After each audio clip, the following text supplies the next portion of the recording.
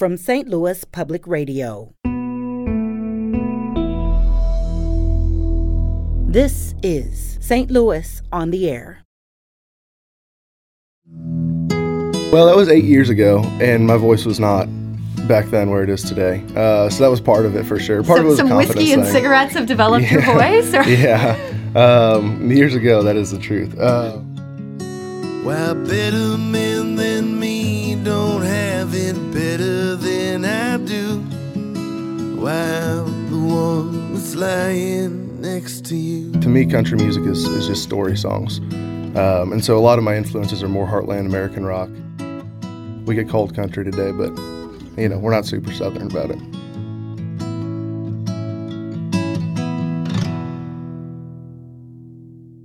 I'm Sarah Fenske. Matt Jordan is a native of Eureka aiming for country music stardom. He sold his cybersecurity business to devote himself to that pursuit full time. Well, that was 2019, and 2020 and 2021 proved spectacularly tough years for musicians. But Matt Jordan has kept busy, regularly releasing new singles throughout the pandemic. His newest song came out last month. It's called Heart of the Heartland. That horizon doesn't look too far.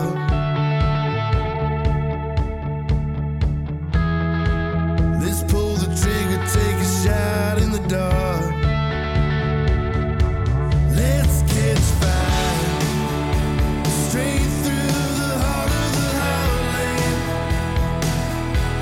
Give these times every mile of highway that we can.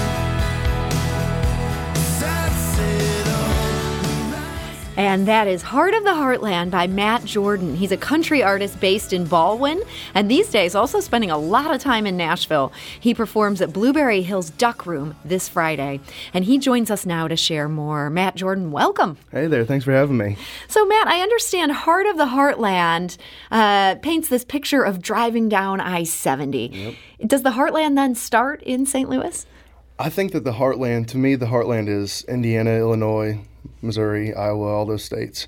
And so it was just a compelling image driving down 70 all the way west out of St. Louis, So you're driving west, and the song sort of starts at midnight. I get the sense you're in kind of a small town, Yep. decide to pick up, head toward the ocean. You got it. Does the songwriter make it there? I think so. Yeah. I think so. It's a song about hope and starting a new adventure. And so this heartland that you're depicting in this song, this is a Midwestern landscape. Mm-hmm. And sometimes we think of country music as being more Southern. You even have a reference to sort of the Rust Belt in there. Yep. Do you think there's room for more of a Rust Belt focus in country music these days? I think so, and that's kind of what I'm trying to do is really focus on the Midwest. I'm from the Midwest. I grew up here, and I think country music does have a reputation of being Southern music, and to me, country music is just story songs. And so a lot of my influences are more heartland American rock than they are country, even we get bucketed in country. But I think that the Midwest is a great place for country music, and I think songs like this people can relate to. They grew up around here. So when you're talking like heartland American rock, I'm thinking Mellencamp. I'm barking up the right tree here. Of course, John Mellencamp, Bruce Springsteen, Tom Petty, Bob Seger, all those guys. So this is more classic rock. Yes, I would consider those are my influences. I grew up on George Strait and Garth Brooks and stuff too, but I'm more influenced by heartland American rock, and we get called country today, but we're not super Southern about it. So you feel like this is the kind of the same music that you grew up on. Mm-hmm. They might give it a different label. Yeah. Okay. And I think that if Bruce Springsteen or John Mellencamp was coming out today, I think they would be considered country artists. Their genre's just kind of gone away. Interesting, yeah.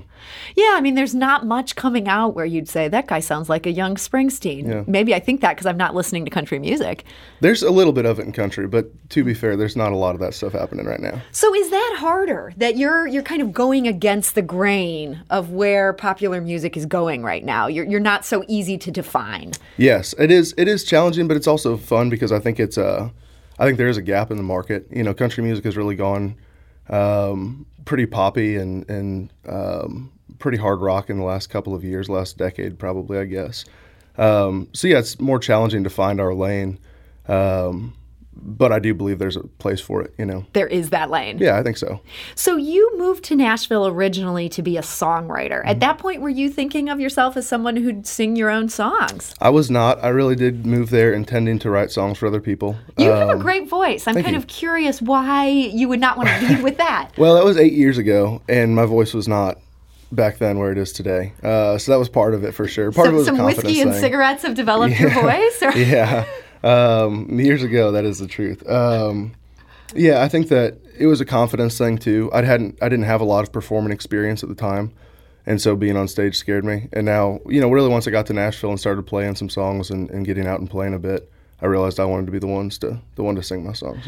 And so then, did you have to sort of consciously pivot to, okay, I'm going to spend time on performing, not so much just writing these amazing lyrics? Yeah, for sure. And I really did continue writing a lot, but it was more writing for my sound and trying to figure out what my sound was, and not trying to write what was commercial or hitting on radio at the time, which is kind of what I was trying to do when I first moved to be a songwriter.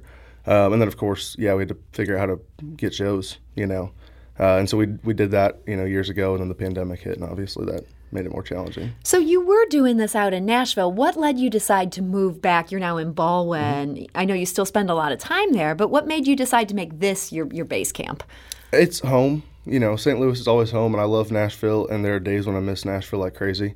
But my wife and I decided to start a family, and both our families are here, and we're both close to our families, and it was just important for us to be back here raising our kids around our family. And it's different doing it in St. Louis than it was in Nashville for sure, but I'm glad to be back. It's good to be here. So you now have 3 kids. I do. Your youngest is really little. 3 months today. Yeah. 3 months. So yeah. you're still in the hard part right there. Oh, we're in the hard part, yeah. Oh, man. I mean, so is that hard? This is the point where things are starting to open up a little bit again. Mm-hmm. People are willing to be there for live shows, and yet you've got a 3-month-old. You can't just strand your wife at this point. I don't strand my wife, but she is very supportive. We just played in Nashville last week, and she came down and brought the kids. And wow. Her mom came down with her and watched the kids during the show so Jenna could come. And I don't strand her, but she is very supportive of it. She's a good dreaming partner for me. That is a good dreaming partner. Yeah, she is. Well, I want to play a track. I feel like this track might be a little bit on point with when we're talking about the dad thing. We'll see. We'll talk about it after we play it. This is from your first EP, which was called Middle of Everything. It came out in October of 2021,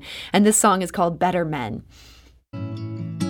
You're a turn every head in a 4-room. I'm faded blue jeans and an old pair of boots. You're a half glass of red, I'm a whiskey shot watering down.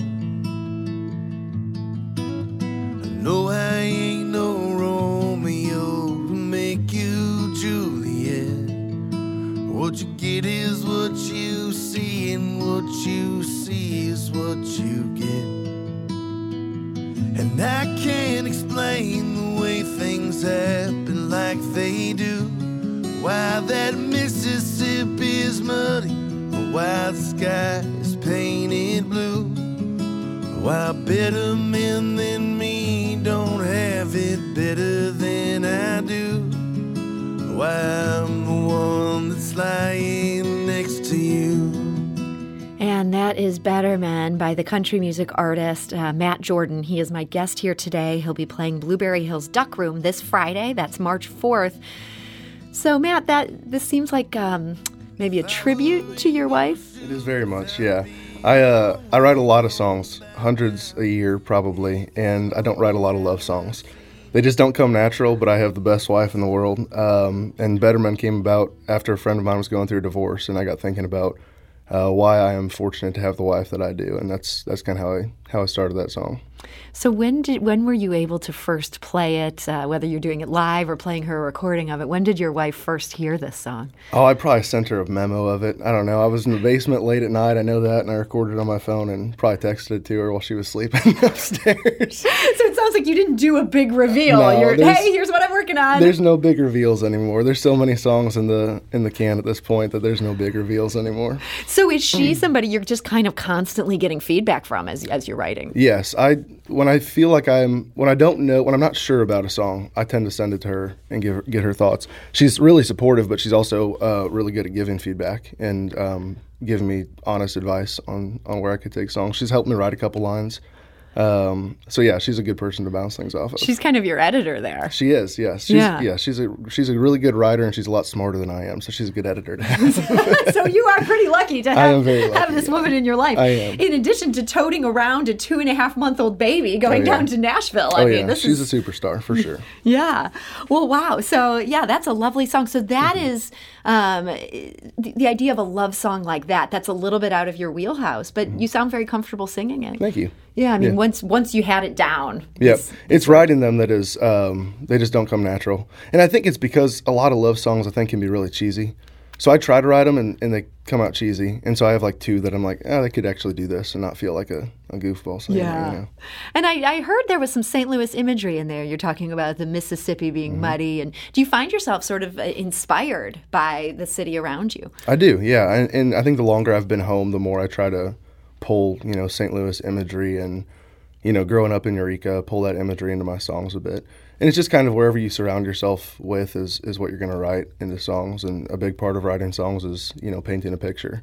So when I was in Nashville, I was writing songs with more Southern imagery, and now I'm home, and the Midwest is starting to come out a little bit. You're doing that Rust Belt imagery that's right, there. That's right. Well, so... you're doing this all from St. Louis, and we know that anyone can record anything from anywhere. There's great recording studios in all sorts of cities, not just in Nashville. But I imagine you miss out on some of the networking, these deals that get done just because people know each other. They hire each other for things. Is that hard to not be there for that? It is. And, up until our third baby came, I was spending about a week a month in Nashville. And I'll get back to that soon once he sleeps.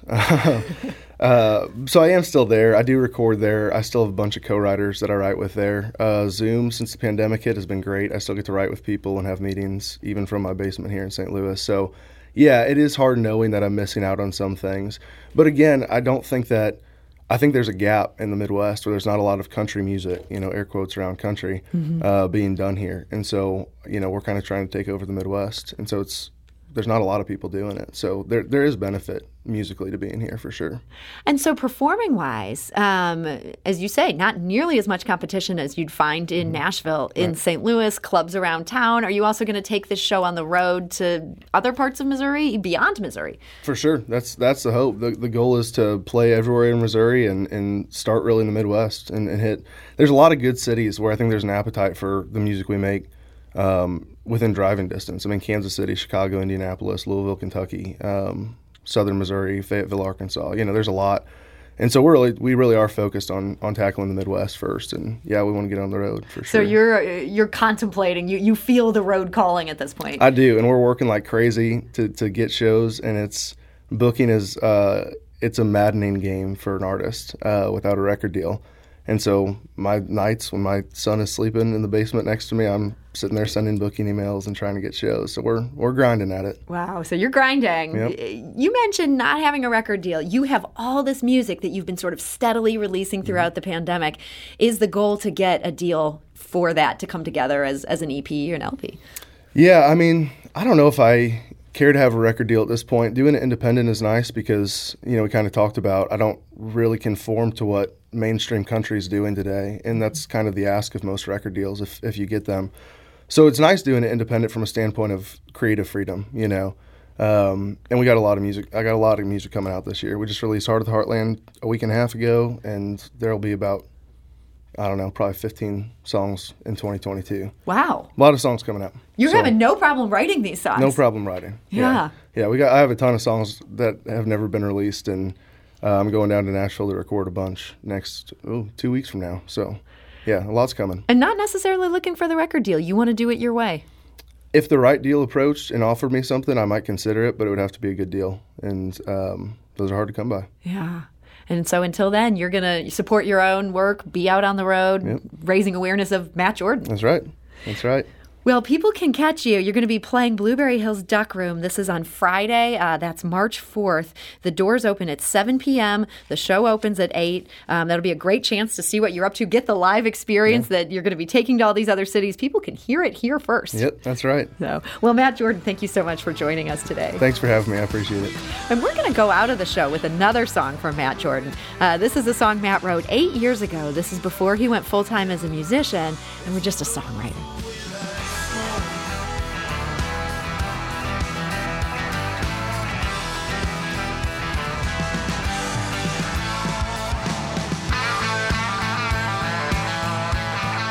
This episode was produced by Kayla Drake with audio engineering and podcast design by Aaron Dorr. Our executive producer is Alex Hoyer. St. Louis on the Air is a production of St. Louis Public Radio. Understanding starts here.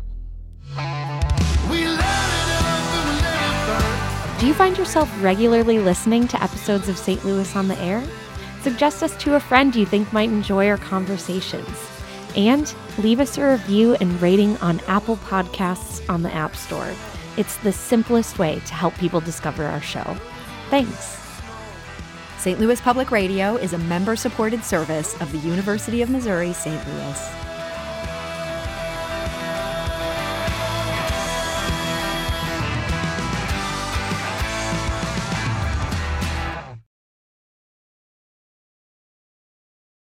Support comes from the Missouri Forest Products Association.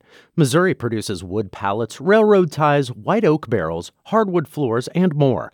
Details on the variety of products made in the state are at choosewood.com.